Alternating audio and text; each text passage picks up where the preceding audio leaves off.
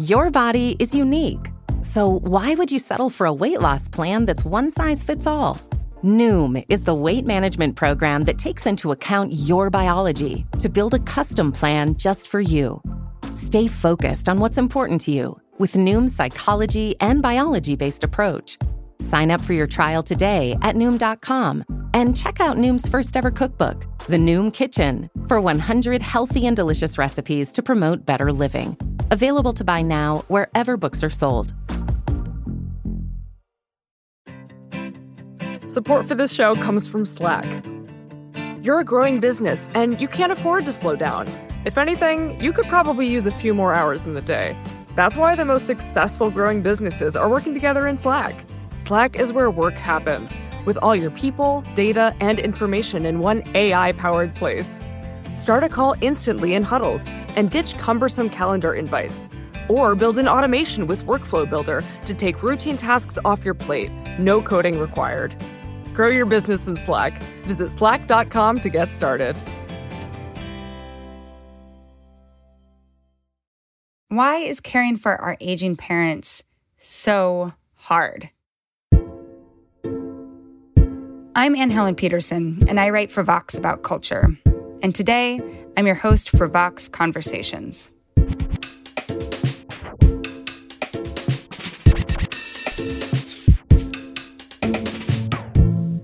When I was doing interviews for my Vox piece, published earlier this year, on the emotional and financial costs of elder care, I heard from a lot of people who were in the thick of providing care for their parents.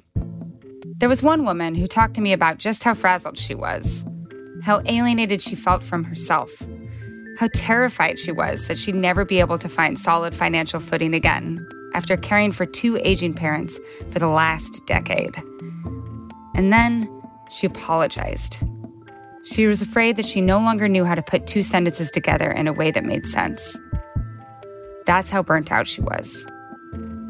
All of that was very familiar to Liz O'Donnell. Liz navigated years of elder care while working full-time.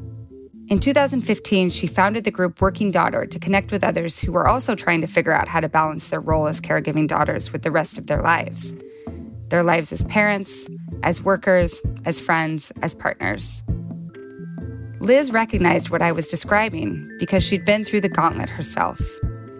And even though her parents have now passed away, she hears those same feelings of despair every day in the group of caregivers she helps run on Facebook. And that's why I wanted to talk to Liz today. She really gets it. She gets what it feels like to juggle care on a daily basis. She knows how labyrinthian even finding, let alone paying for additional care can feel.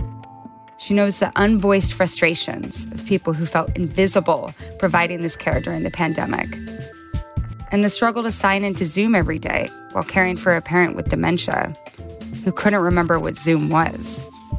And she's able to speak for people who might just be too exhausted, at least in this moment, to speak for themselves. Liz O'Donnell, thank you so much for coming on the show. Thank you. I'm thrilled to be here. So I want to start a little bit with your own story, because that is part of what really drew me to talking to you, is that you have personal experience with elder care. And so I want to know, how did you end up in caregiving role, and how were you prepared and unprepared for everything that came afterwards? Well, I can start with the fact that I was completely unprepared.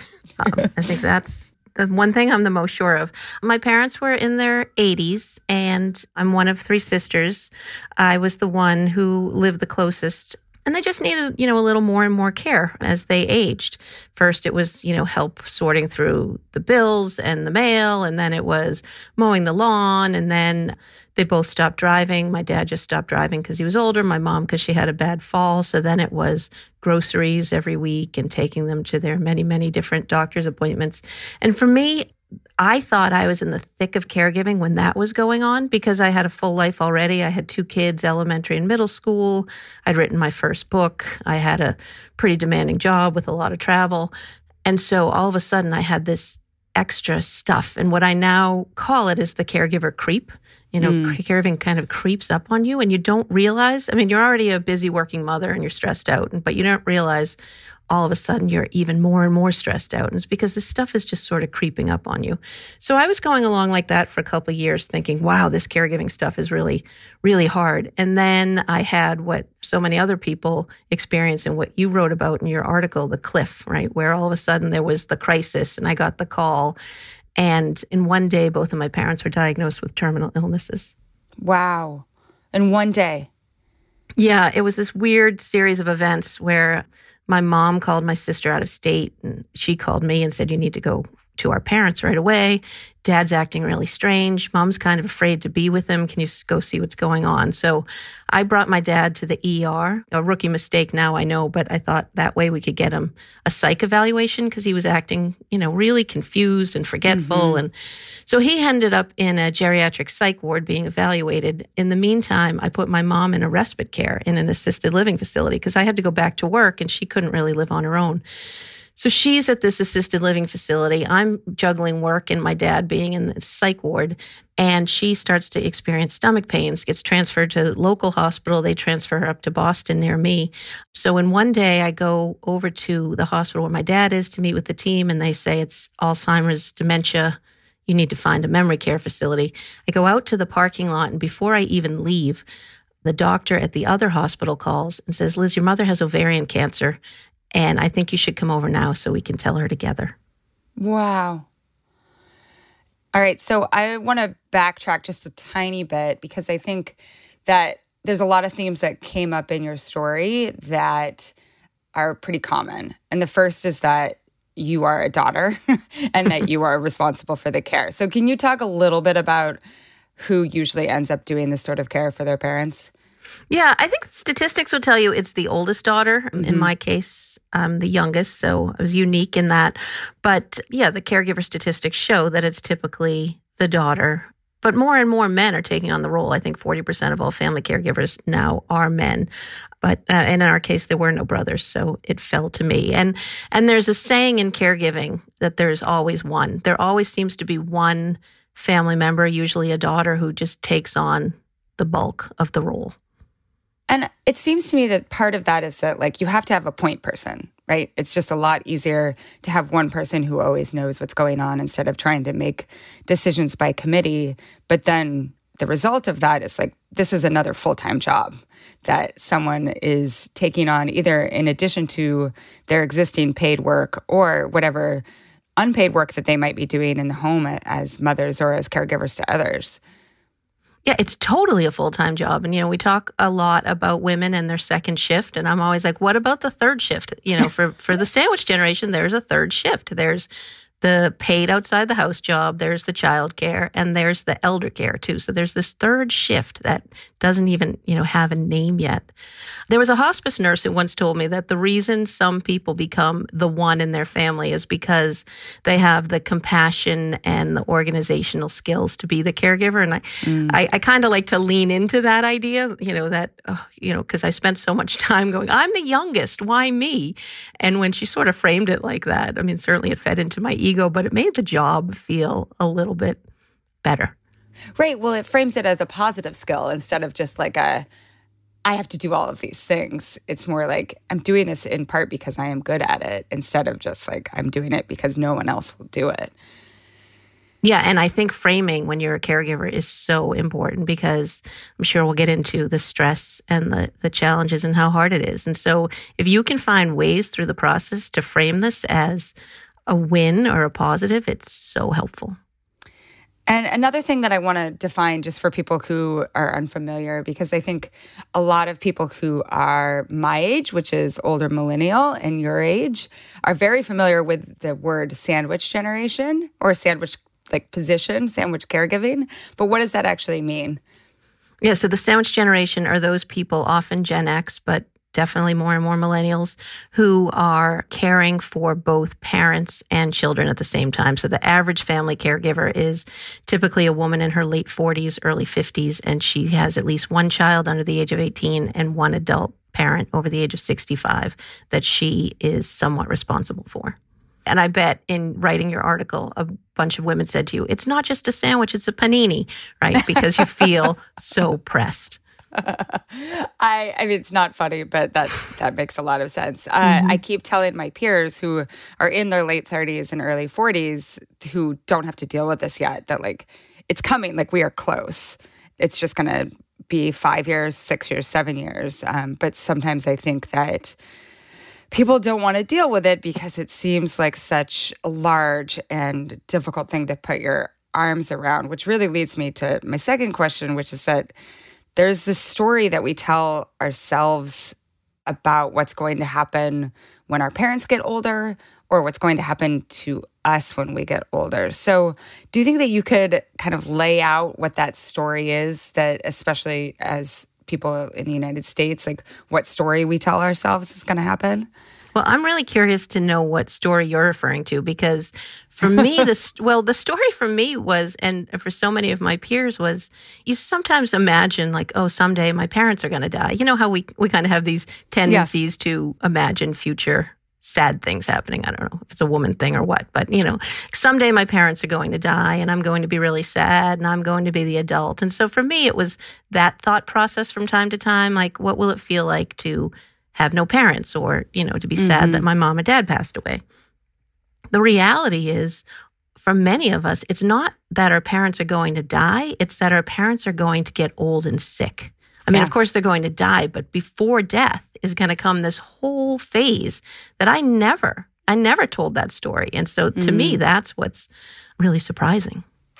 Yeah, I think that that's part of the story that I'm thinking of. The other part of the story is that, like, as my parents become more infirmed, we will figure out the care, that it will be straightforward and we will maybe get someone to come and help them in their house and we'll work it out, right? That like, it's just like it's like a series of boxes that you can check the same way that, say, when you're having a baby, you're like, okay, I just need to find an OBGYN and then I need to buy these things and then I'll have a kid, which, both of those stories are fantasies, but I think that they endure in order to, keep us going from day to day. But I do think that like the endurance of that story and maybe not telling the darker parts of it or having them be more visible is part of what has led us as a society into more unsustainable situations. Yeah, you're right. There is that story. And it's everything from someday I might have to cut my mother's lawn or my father's lawn for him and drive them to doctor's appointments. But yeah, I'll hire somebody or they'll, go to an adult day center or somebody will come in a couple of hours a day or a week, home health aide and help them out. And that will be affordable or, you're not even thinking about the affordability of that, and I might pull up some area rugs. I mean, if you're really thinking this through, right? So that they don't have trips and falls. I mean, that's sort of the detailed level of thought. I'll get someone to come in and put it like a grab bar in the shower and it'll be fine. That sort of thing. Right. And those are the people who are really thinking it through. They're thinking, grab bars and trips. Yeah, exactly. And then you find, oh, wait, no one pays for this. Like there aren't programs that pay for this. And care is really, really expensive. And 2 to 3 hours a week is nothing. Yeah, nothing. So Liz, can you kind of go through and tell us the main scenarios that exist right now in the United States for elder care? Yeah, so there's aging at home, which is when, an elderly person does just that. They stay in their home. And oftentimes, they might do that without any support. And sometimes they might do that through a home health aide coming in or a volunteer coming in. I see in the working daughter community, lots of times adult children moving in to their parents' homes so that they can be there 24/7 to help them. And sometimes you might see an adult child moving their parent into their home. So that's one scenario. And that is, purely self-funded and self-managed, if you will, care. Then there are assisted living facilities, and I think it's really important to note that assisted living facilities, the important word there is assisted.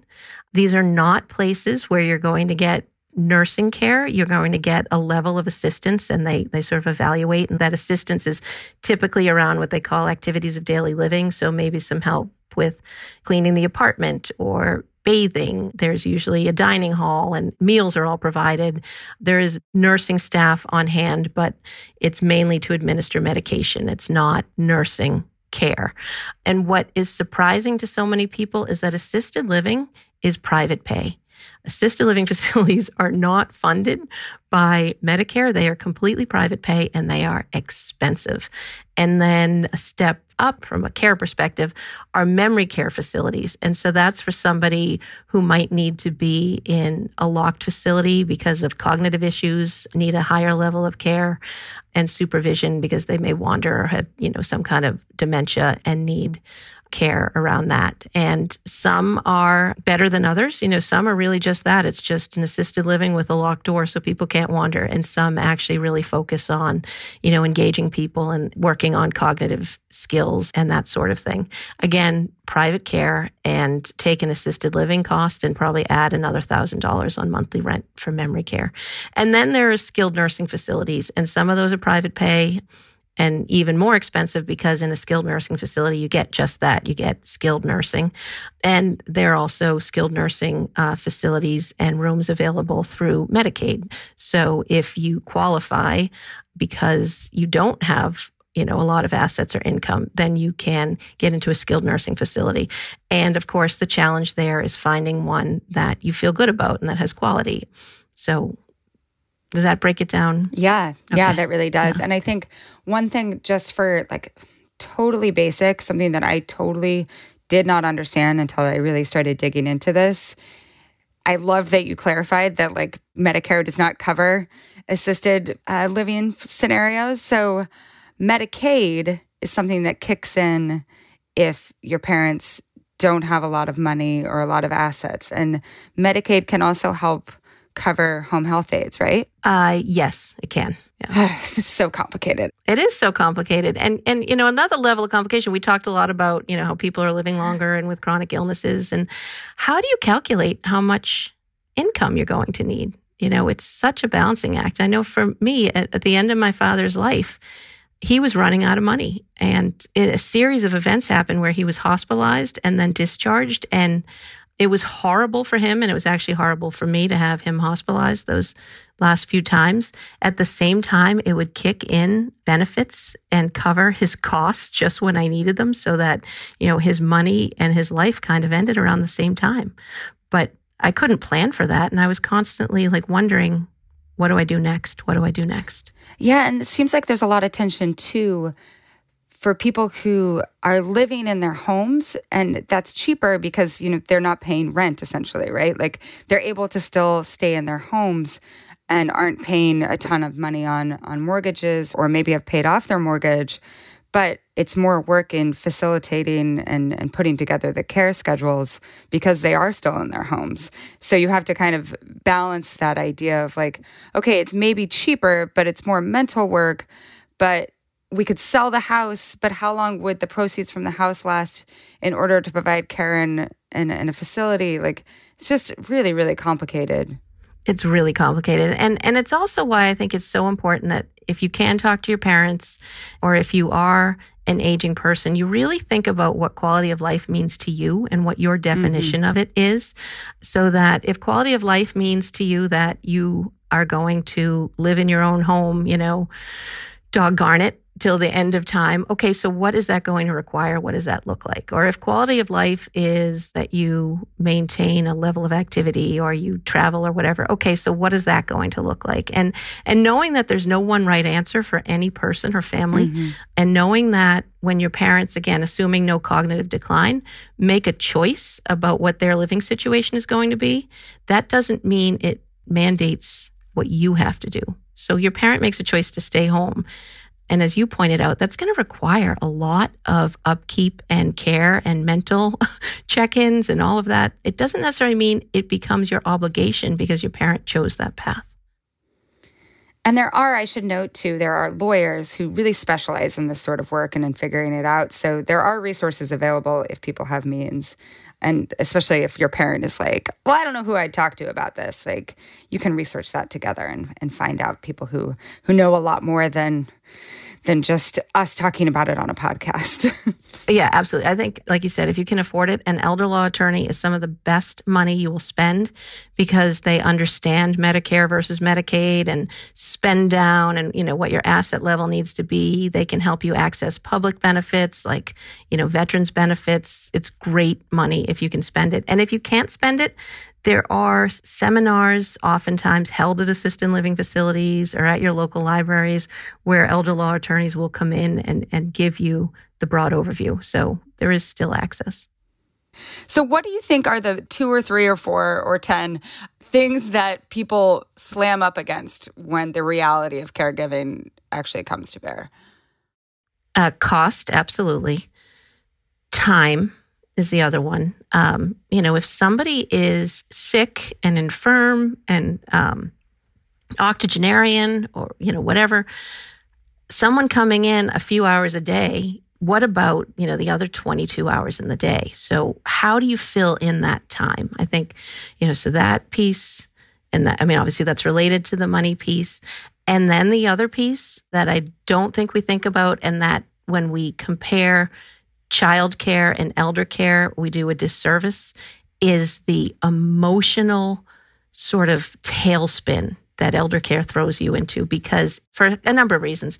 One, we're talking about end of life, and that's not something we've probably talked a lot about.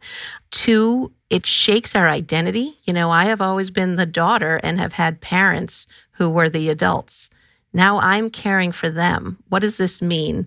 And I'm looking at end of life, and I'm looking at the fact that someday I won't have parents and I will become that adult. And it's intimate care.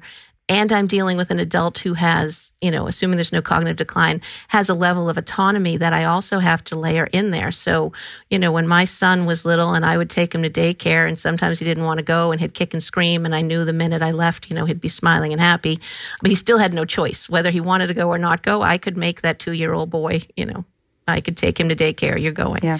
I can't tell my parents, you have to do this. They're adults. Yeah. And at some point, some people have to make those sorts of decisions. And that can, I think, be really, really difficult.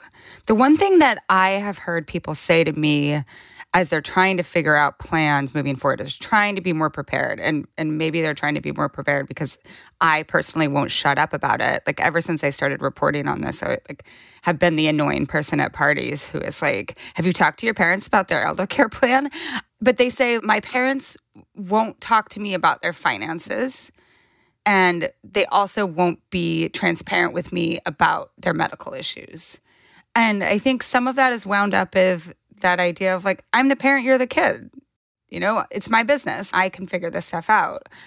But what's lost when there's that real barrier, both in talking about the financial planning, but also the health planning? Oh, yeah, so much is lost. Well, first of all, will you invite me to a party? Because I've stopped getting invitations because this is all I talk about now, too. I can't stop.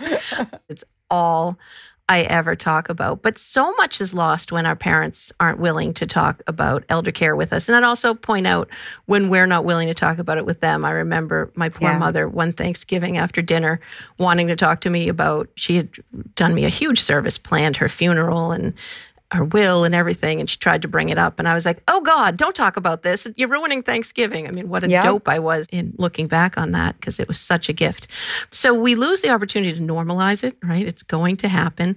But we also make it so much more work for both parties, for both the person who's aging and the person who's going to have to do the sleuthing, right? To figure out, what money they have and what the passwords are and where everything is. And I do think it stems from, different places for different people, but in some, it's a parent wanting to remain a parent. It's why you often hear when people die, say someone's in hospice and you've got the adult children sitting by their side, and a parent often passes when that adult child leaves the room to get a cup of coffee or make a phone call or whatever, because parents, I think, are just inclined to be the parent and the protector all the way up to the end. So that's part of it.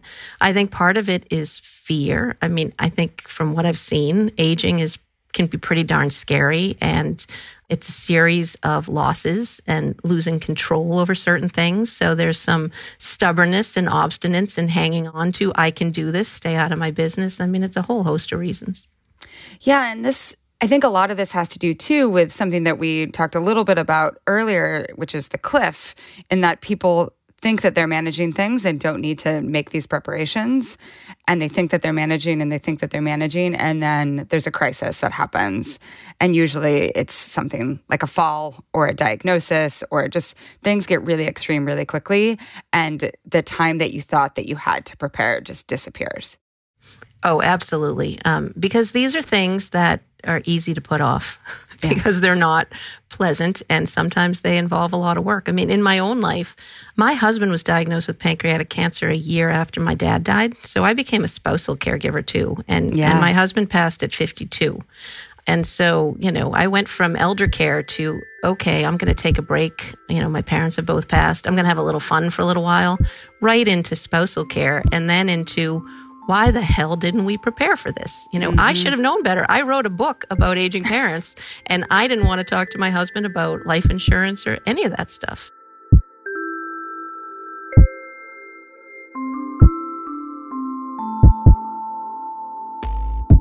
There's a big reason why understanding how to manage elder care is so elusive to us. And that's simply because it's invisible. We don't talk about it at work. It's not generally discussed when we meet up with groups of friends for drinks. We don't hear about it much in the media. As people age, they generally need more care. It's inevitable. So why does it seem so impossible to talk about? I'll ask Liz O'Donnell what she thinks after a quick break.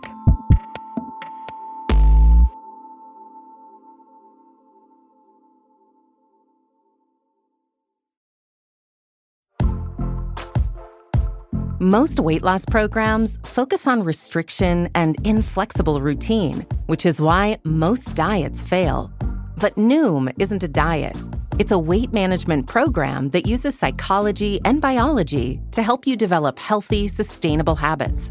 Noom believes that weight loss starts with the brain, and their daily lessons are tailored to help users understand the science behind food cravings and eating choices. Whether you want to lose weight, increase physical activity, meet a health goal, or simply change the way you think about food, Noom can help you build healthy habits while still enjoying your favorite foods. Stay focused on what's important to you with Noom's psychology and biology-based approach. Sign up for your trial today at Noom.com and check out Noom's first ever cookbook, The Noom Kitchen, for 100 healthy and delicious recipes to promote better living. Available to buy now wherever books are sold. Support for the gray area comes from Burrow. Getting the right furniture for your place can be really annoying. At this point in my life, I've probably gone through maybe 3 sets of outdoor deck furniture, and it's a pain in the ass for a different reason every single time. It doesn't look like it did in the pictures, the assembly isn't what they said it was, or it's just not as advertised for whatever reason. Thankfully, Burrow is the furniture company that wants to make it all a little easier. Last year, Burrow introduced their outdoor line, and this spring they're adding to it with their Dunes line, offering new seating, dining, and lounger options designed for luxury, comfort, and durability. Burrow furniture is easy to put together and take apart, so you can move or store it as needed. And it ships straight to your door for free. Gray Area listeners can get 15% off their first order at burrow.com/Vox. That's Burrow, BURROW.com/Vox for 15% off. burrow.com/Vox.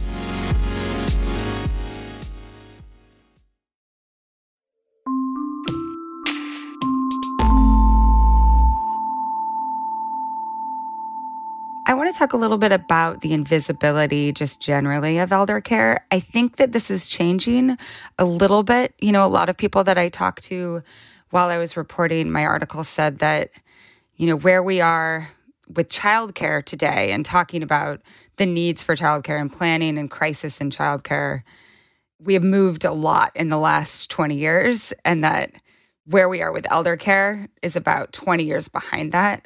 So I'm hoping that maybe we can be part of this larger conversation of making it visible, and I know you have already. So why is it so hard in, say, the office to talk about caregiving needs when it's for an aging parent or relative? Yeah, I always say 10 years, so I guess I'm more optimistic than I thought, but I do. I mean, you can see the parallels on the curve as a society, as we look at how we're dealing with this. I think in the office, It's a couple of things. You know, again, back to this theme of it's unpleasant, it's kind of squeamish. We as a society are not comfortable talking about end of life types of issues. Some of the things you deal with as a caregiver, you know, involve the bathroom and hospitals and things that you don't necessarily talk about in normal company. You and I do at parties, but you'll see your invitations dry up as well. But I think then there's the part where, you know, childcare in a work setting is visible to some degree. You know, Liz is having a baby. You see her stomach growing. You plan for her maternity leave, how you're going to fill in the work. The company might throw you a little shower. You send pictures after the baby is born. You know, people say, bring the baby by to the office, obviously pre-COVID. You come back, you share photos. There are some predictable milestones and interruptions in Liz's work life that you can kind of plan for. And it's mostly joyous. With elder care, you don't see it. You just see that, you know, Liz is starting to take a lot of phone calls. Liz is starting to be absent a lot. Liz seems a little grumpier than usual. Liz, you know, dropped the ball on some things at work. Right. You don't see caregiving. You're not like, yay, Liz, let's throw you a party. You're going to be caring for your parents right now, and we want to give you some of the gifts and tools that are going to help you.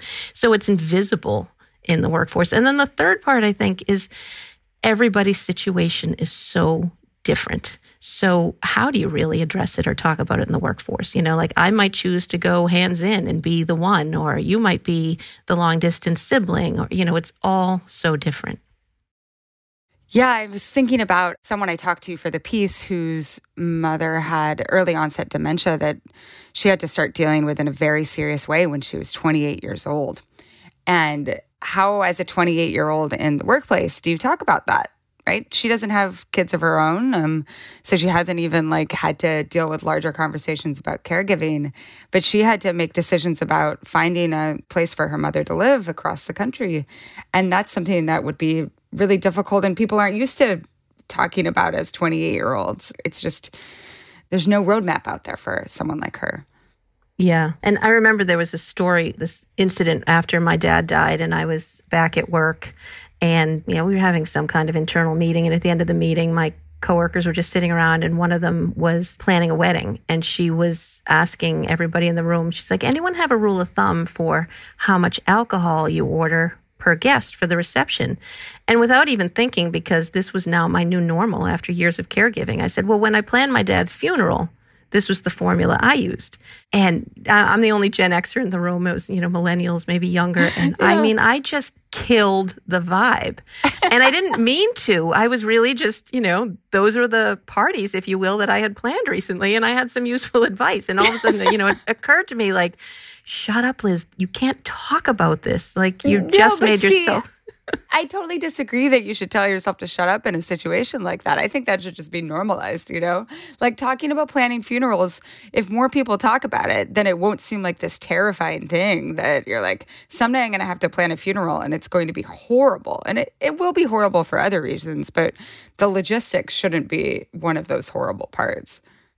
Well, two things. One is I found this statistic or piece of data when I was writing my book that apparently there are as many small decisions to make in planning a funeral as there are in a wedding.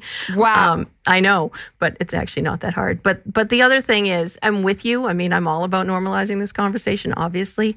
But when you are that elder caregiver at work and you don't know that anyone else is going through it and you see the toll it's taking on your career and your status at work and you feel so othered and so different from everybody else, that's when you say, shut up, Liz, because it's just, you're just so oversensitive. Yeah, no, I totally get that. And, there's a couple companies that I looked into while I was writing my piece who are increasingly offering elder care benefits. So one of the things that they're doing is offering services for someone to help coordinate the care, because that's oftentimes the really difficult thing is trying to figure out okay, so this caregiver can't come from, 8 to 4 anymore, so I need to find a new caregiver. They sometimes call it a concierge almost, but it's really, I think of it as a coordinator. And then also some benefits for it. It's a company that instead of offering supplements to pay for, say, daycare, they also offer a monthly stipend for caregiving. And it's very rarefied, I think, right? This is for a company that is really trying to be competitive in the tech sphere. But I wonder if this is going to be slightly more normalized moving forward. What do you think? I hope so. And I do think so. And I'm familiar with some of those companies. And I think there are some great ones out there. And it is a really valuable benefit because one of the challenges in caregiving is there are resources out there. There are plenty of resources out there. But sort of marshaling them and figuring them out when you're already overtapped and tired is a huge, huge task. So these concierge type companies that you can access through your workplace benefits really, really provide a great service. I'm a big fan. I think we will see an increase in these benefits. I mean, I'm being optimistic because I know companies have been slow to adopt care-related benefits, but I think in light of, what we're talking about, the Great Resignation and how hard it is for companies to recruit right now, and the she-cession and the fact that, so many women have left the workplace, and hopefully companies are going to care about that and want women back in the workplace, I think we will see more benefits because they have to offer them to recruit and retain. I mean, and this is one thing that I've been thinking about a lot is that, these benefits should not be limited to people who have jobs that are highly in demand, that are like the top 5-10% of the workforce. Like there's a way to think about the benefits that are being offered by the workplace and think about what if this was a structure that was in place that the government helped facilitate? And, there are agencies like the area agencies on aging that are a model of this sort of assistance that if they could be made even more robust than they currently are, that maybe could take that form. Have you thought about that at all?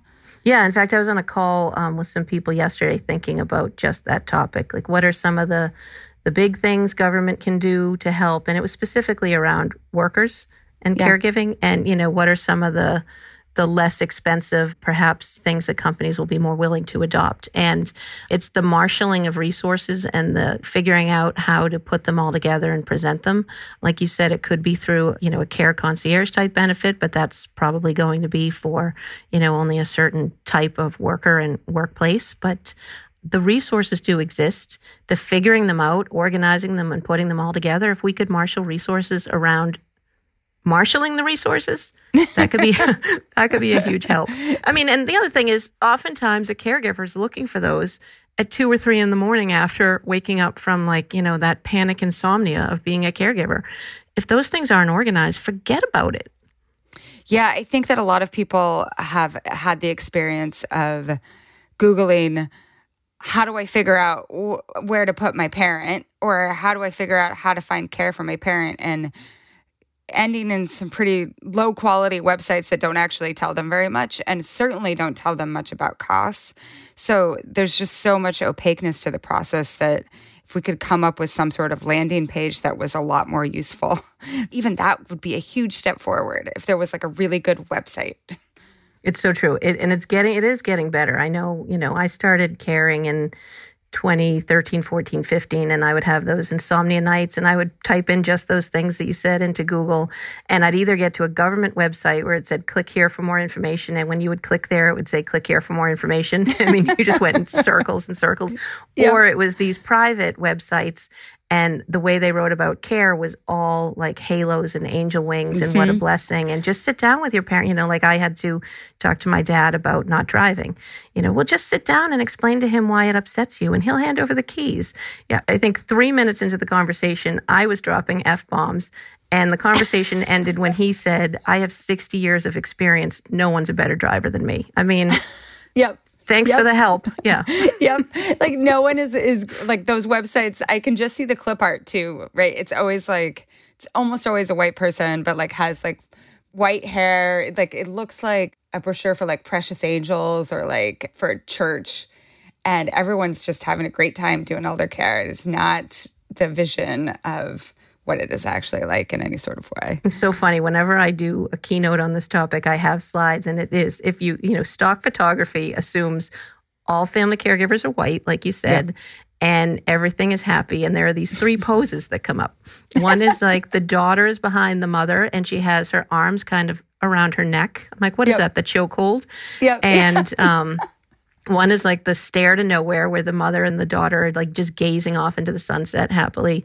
And the other one is the 2 of them have their foreheads pressing. Who does that? Who does that? supposedly collaborating together to come up with what like the future is. Yeah, when really like, they're Mom, probably I'm moving you to a nursing home. Okay, wonderful. Yeah. No, it's like, it's great. Yeah, it doesn't help.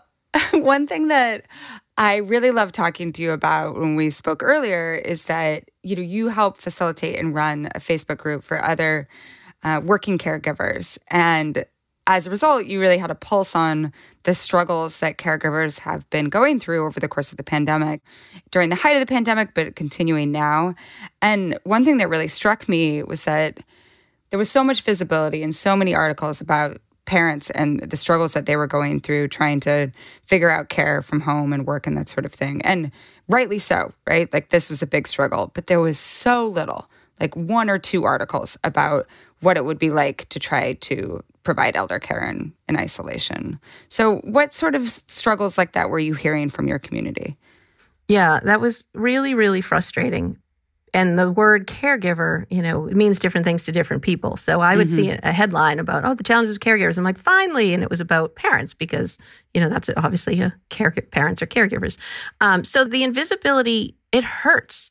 It hurts these caregivers who already don't feel like they have social support, and then nobody seems to be talking about or caring about them, and yet their struggles are so real. I mean, if you're working from home with a parent who has dementia, I heard stories about parents Zoom bombing, right? Or you have to keep your parent occupied and busy in the other room while you're on a Zoom call. We talk all the time about the same challenge with kids, and again, rightly so, like you said. But these are very real challenges. And my math says that there are roughly the same number of working daughters as there are working mothers. If that number's still around the 23, 25 million number, when you back out, how many family caregivers, how many are women, how many work, it's about the same number. But, there's absolutely no correlation in how we talk about these issues. Why do you think that is? I don't know. One of the things I go back to oftentimes when I think about elder care is that it's somewhat new. Obviously not completely new, but totally. In mass, right? I think about my grandparent, 4 grandparents all died from some kind of cardiac-related health issue quickly. So I didn't grow up seeing elder care, not because I didn't have compassionate parents, but because they didn't have to provide elder care. Their parents got sick and died quickly. So this is somewhat a new phenomenon, at least, at scale. Yeah, I think this is something that is not clear enough.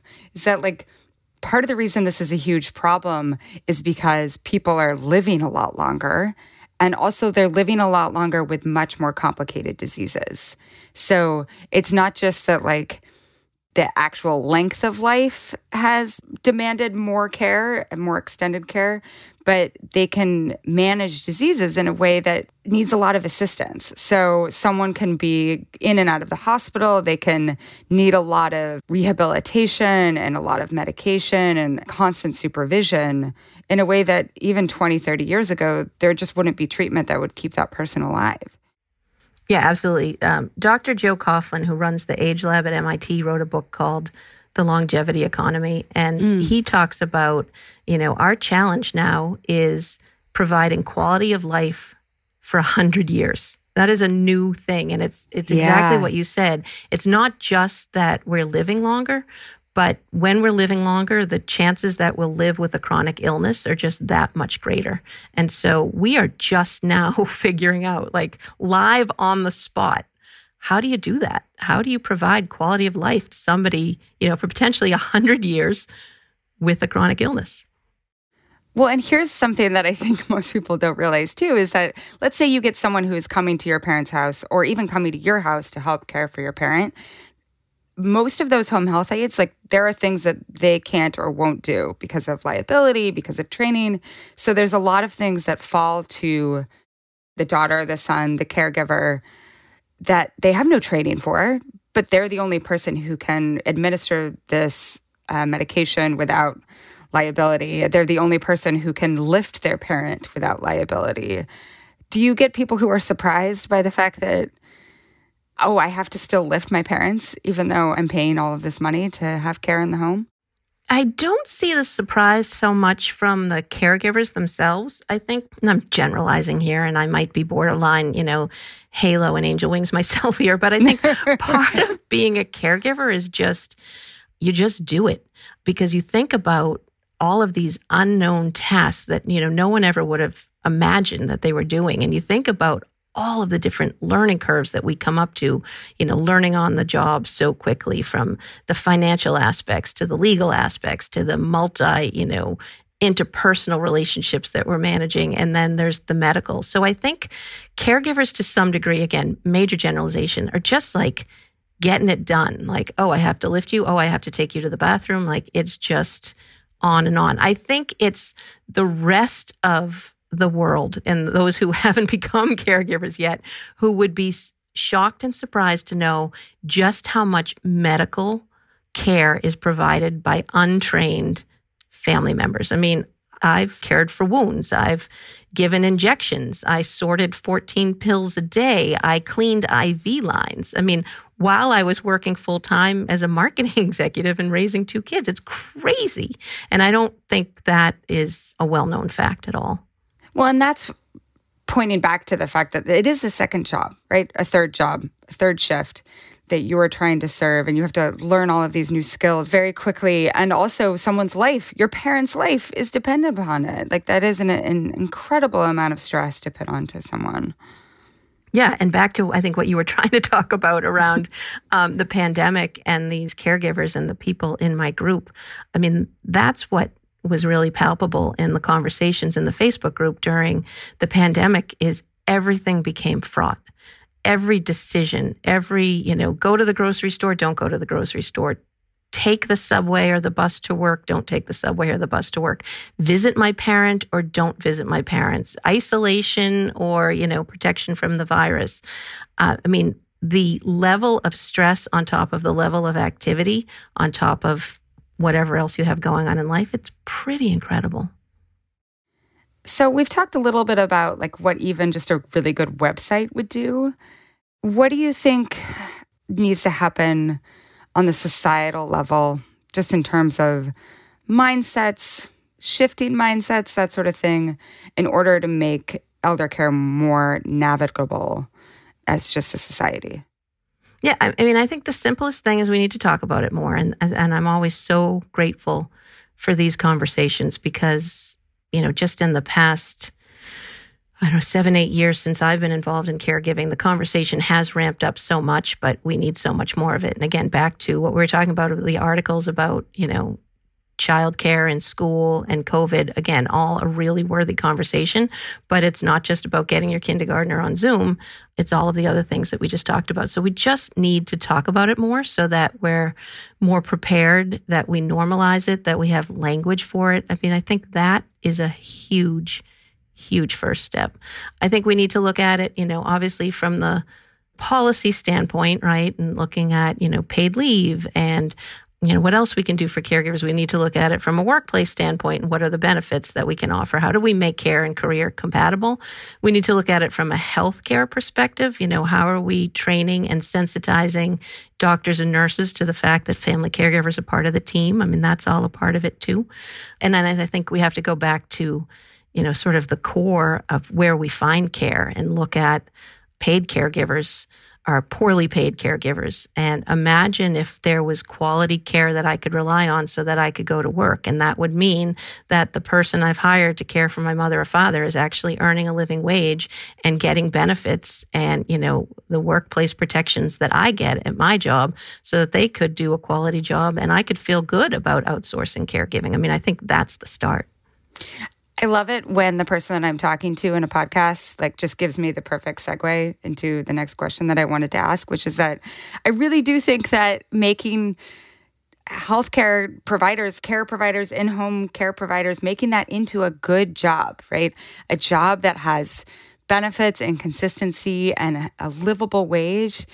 It's remarkable how much that could change the calculus of how much work it is for family caregivers if they could have that sort of reliable assistance from someone who, is going home and able to care for their family as well.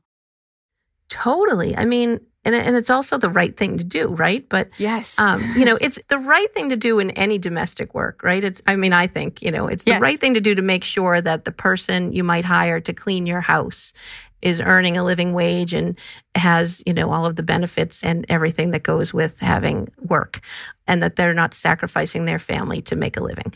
But then, when you think about the person who's providing care for your parent, there's another layer to it. It's not just about making sure that this person can take care of their family while they're taking care of yours. But so what if your housekeeper skips the bathroom one week or doesn't do a good job dusting? So be it. But the person who's caring for your parent, you need to know that it's quality. And so if we started treating them like it was a quality job with the salary and the benefits that go along with a quality job, then you know that you can trust them and you can trust the people that you love.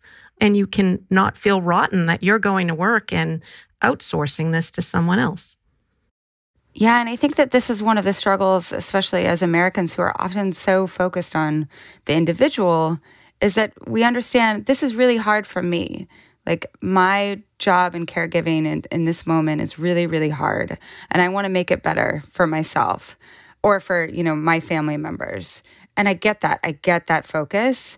But sometimes the only way to make it better for us as individuals is to really zoom out and to think about, if I make this better for all of the workers in this industry, if I think about the ways in which the government can help subsidize and normalize wages so that they can go higher, because we certainly can't pay for it out of our pocket, then it will also trickle down and make life easier for me. But that's really hard when you're so exhausted and you're really focused on the individual. And also when, as a lot of people have told me, caregiving is so exhausting that when you're done with it, you're not agitating for larger changes. I actually think that you are really unique in this, in that you have gone through it not just twice, but then again with your husband. And now you say, I still really want it to change. Yeah, I see a mix. I definitely see the people. And I thought that's where I was going to, I don't know. After my dad died, I was like, I'm going to have a party for a couple of years. And obviously the universe had very different plans for me. But I do see a lot of people who come out of caregiving who do want to do something, who do want to organize, because when you think about, and I've touched on the incredible skill set you develop, the all-in sort of mentality that you have, and then it's over. And where do you channel all of that knowledge and that experience? So I do meet quite a few caregivers, and I think that's where you see some of the innovation coming into on caregivers who are, developing these benefits and the technology and that sort of thing. It's they want to channel everything they learned. And and then there are those who are just I have to put that behind me and I have to find a way to sort of recover from the trauma of everything I went through. But I think if we could marshal post-caregivers, to organize around this, it would be huge. I think marshaling caregivers themselves is they're too exhausted right now. Yeah. Yeah, well, and that also, I think, is another note, is how can we create more solidarity between unpaid caregivers and paid caregivers? Because I think that solidarity happens in the home. People who are we are part of a team together who are working to care for my mom or my dad. But thinking too about more structural solidarity, more labor solidarity. Do you see that at all? You see it through organizations like Jen Poo's organization, and the work that they're doing is the Domestic Workers Alliance, I think it's called. But on the day-to-day of caregiving, I think it's just such survival mode for so many family caregivers and paid caregivers that I don't think you see it enough. And I put part of the blame, too, on this prevailing attitude that sneaks in sometimes about, family is individual, right? And when we see this with parenting as well. It's an individual problem. It's not a societal problem. Your children are your responsibility. Your parents are your responsibility. And it's just so not helpful. And you can't really draw the parallel between childcare and elder care there, because so many people who are parents planned to be parents. Obviously not everybody, but many made the conscious choice to become a caregiver, a parental caregiver. None of us who were born made the conscious choice to then someday do elder care. So when we have these conversations your parents are your responsibility and it's what you should do as a good daughter, that's not necessarily true. And, what about all of the people who are caring for parents who maybe didn't do a good job of caring for them? Yeah, that's a really, really hard one, right? It's a really rough relationship, right? And to try to think about how can I be compassionate and generous with my care and my time when my parent didn't necessarily give that to me. Right. It's tough.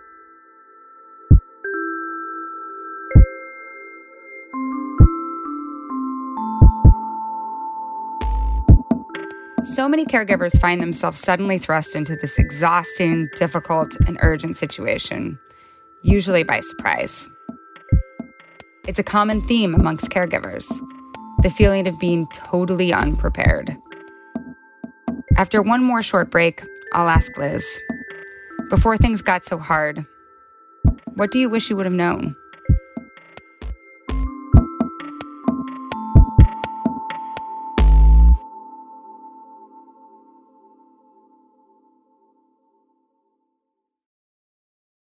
Support for this podcast comes from Constant Contact. If you're a business owner, you already know that it's really, really hard to cut through the noise of everyday life. If you want to connect with your customers, you need to break through the noise. You need Constant Contact. Constant Contact is a marketing platform that makes it easy to reach new audiences, grow your customer list, and connect over email, text, social media, and more. Whether you're a marketing guru or just learning the ropes, Constant Contact offers writing assistance tools and automation features that make it simple to say the right thing at the right time. So get going and start growing your business today with a free trial at ConstantContact.com. Just go to ConstantContact.com right now. Constant Contact, helping the small stand tall. ConstantContact.com. Support for this show comes from Sylvan Learning. As a parent, you want your child to have every opportunity, but giving them the tools they need to tackle every challenge, that takes a team. Now more than ever, educational support tailored exactly to what your child needs can make all the difference. That's why parents have trusted Sylvan Learning for 45 years as the ultimate teammate in their child's educational journey, instilling in them a love for learning and a passion for reaching the next level. And Sylvan's Insight Assessment can identify gaps in learning and areas that could be of concern for your child. It's a 360-degree view into your child's learning that you can't find anywhere else, and helps ensure that your child didn't miss something in school that might put them at a disadvantage in the future. And right now, it's the best price of the year at $29. Go to sylvan29.com to learn more and get your child's assessment for only $29. That's SYLVAN29.com.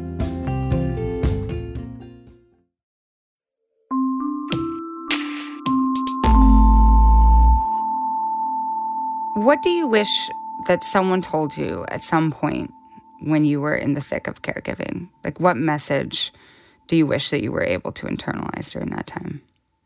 Well, I actually got a message during caregiving that was really, really helpful to me. So there was this day right after both of my parents were diagnosed, and I had moved my dad into memory care, and it wasn't going well.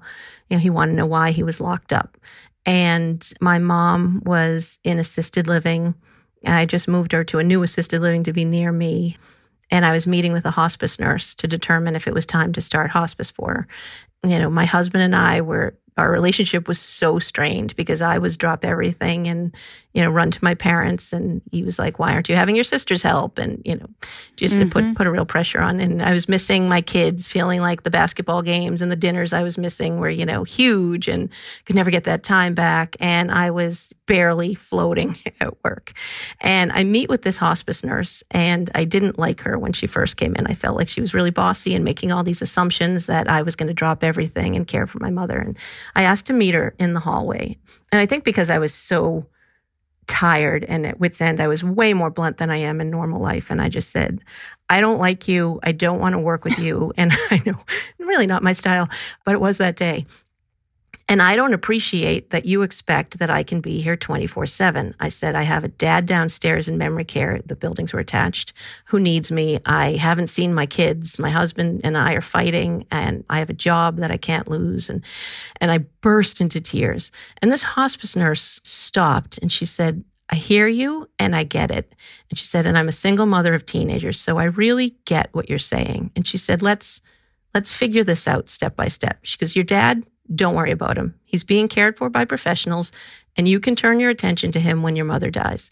She said, your husband and kids, forget about them. Don't worry about them. She said, you don't need to be home for dinner every night when you are modeling for your children what unconditional love looks like. That is going to be way more powerful than ever going home or making their basketball games right now. I still get choked up when I talk about this. And she said, your job is a different story. You can't lose your job. So let's figure out a new plan. And it was such an important conversation for me. And it kind of shifted everything that day. Yeah. Because it helped me compartmentalize. It helped me put together a short and a long-term plan. It allowed me to say, somebody else was giving me permission to go to work and earn a living and not feel guilty about it. And so, my wish is more that everyone else could have a conversation like that, or at least get to their own thought process that you should never feel guilty about earning a living, and you should never feel guilty about wanting to take care of your family. And so what do you have to do now? What do you have to let go of? And then feel free to just get that done. That's a really, really powerful story. And I can just imagine your reaction being like, oh, I don't like this nurse. And then, oh, they just completely shifted my paradigm for me. I dedicated my book to this nurse because it's amazing. And I didn't even end up working with this nurse for more than a couple of weeks because my mom's situation changed. But it left such an impact, that I dedicated my book to her. The last thing that I want to ask is for people who are either feeling desperate right now or feeling like anticipatory desperation about what's going to happen. What's one thing that will make them maybe feel slightly less desperate? Yeah, and I don't mean to be self-promotional, but a group like the Working Daughter Facebook group, the reason I think it helps and it matters to so many people is because they find like people.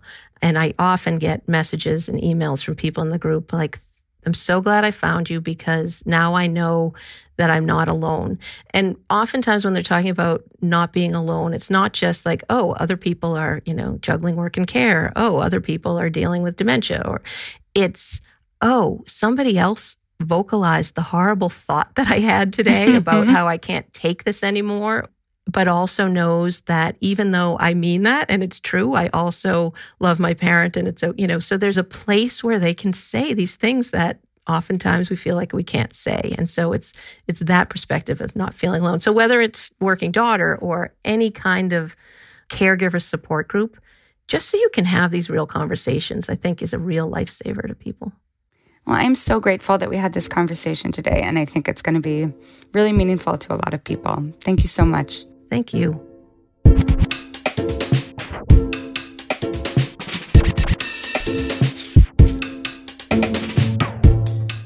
Vox Conversations is produced by Eric Janikis.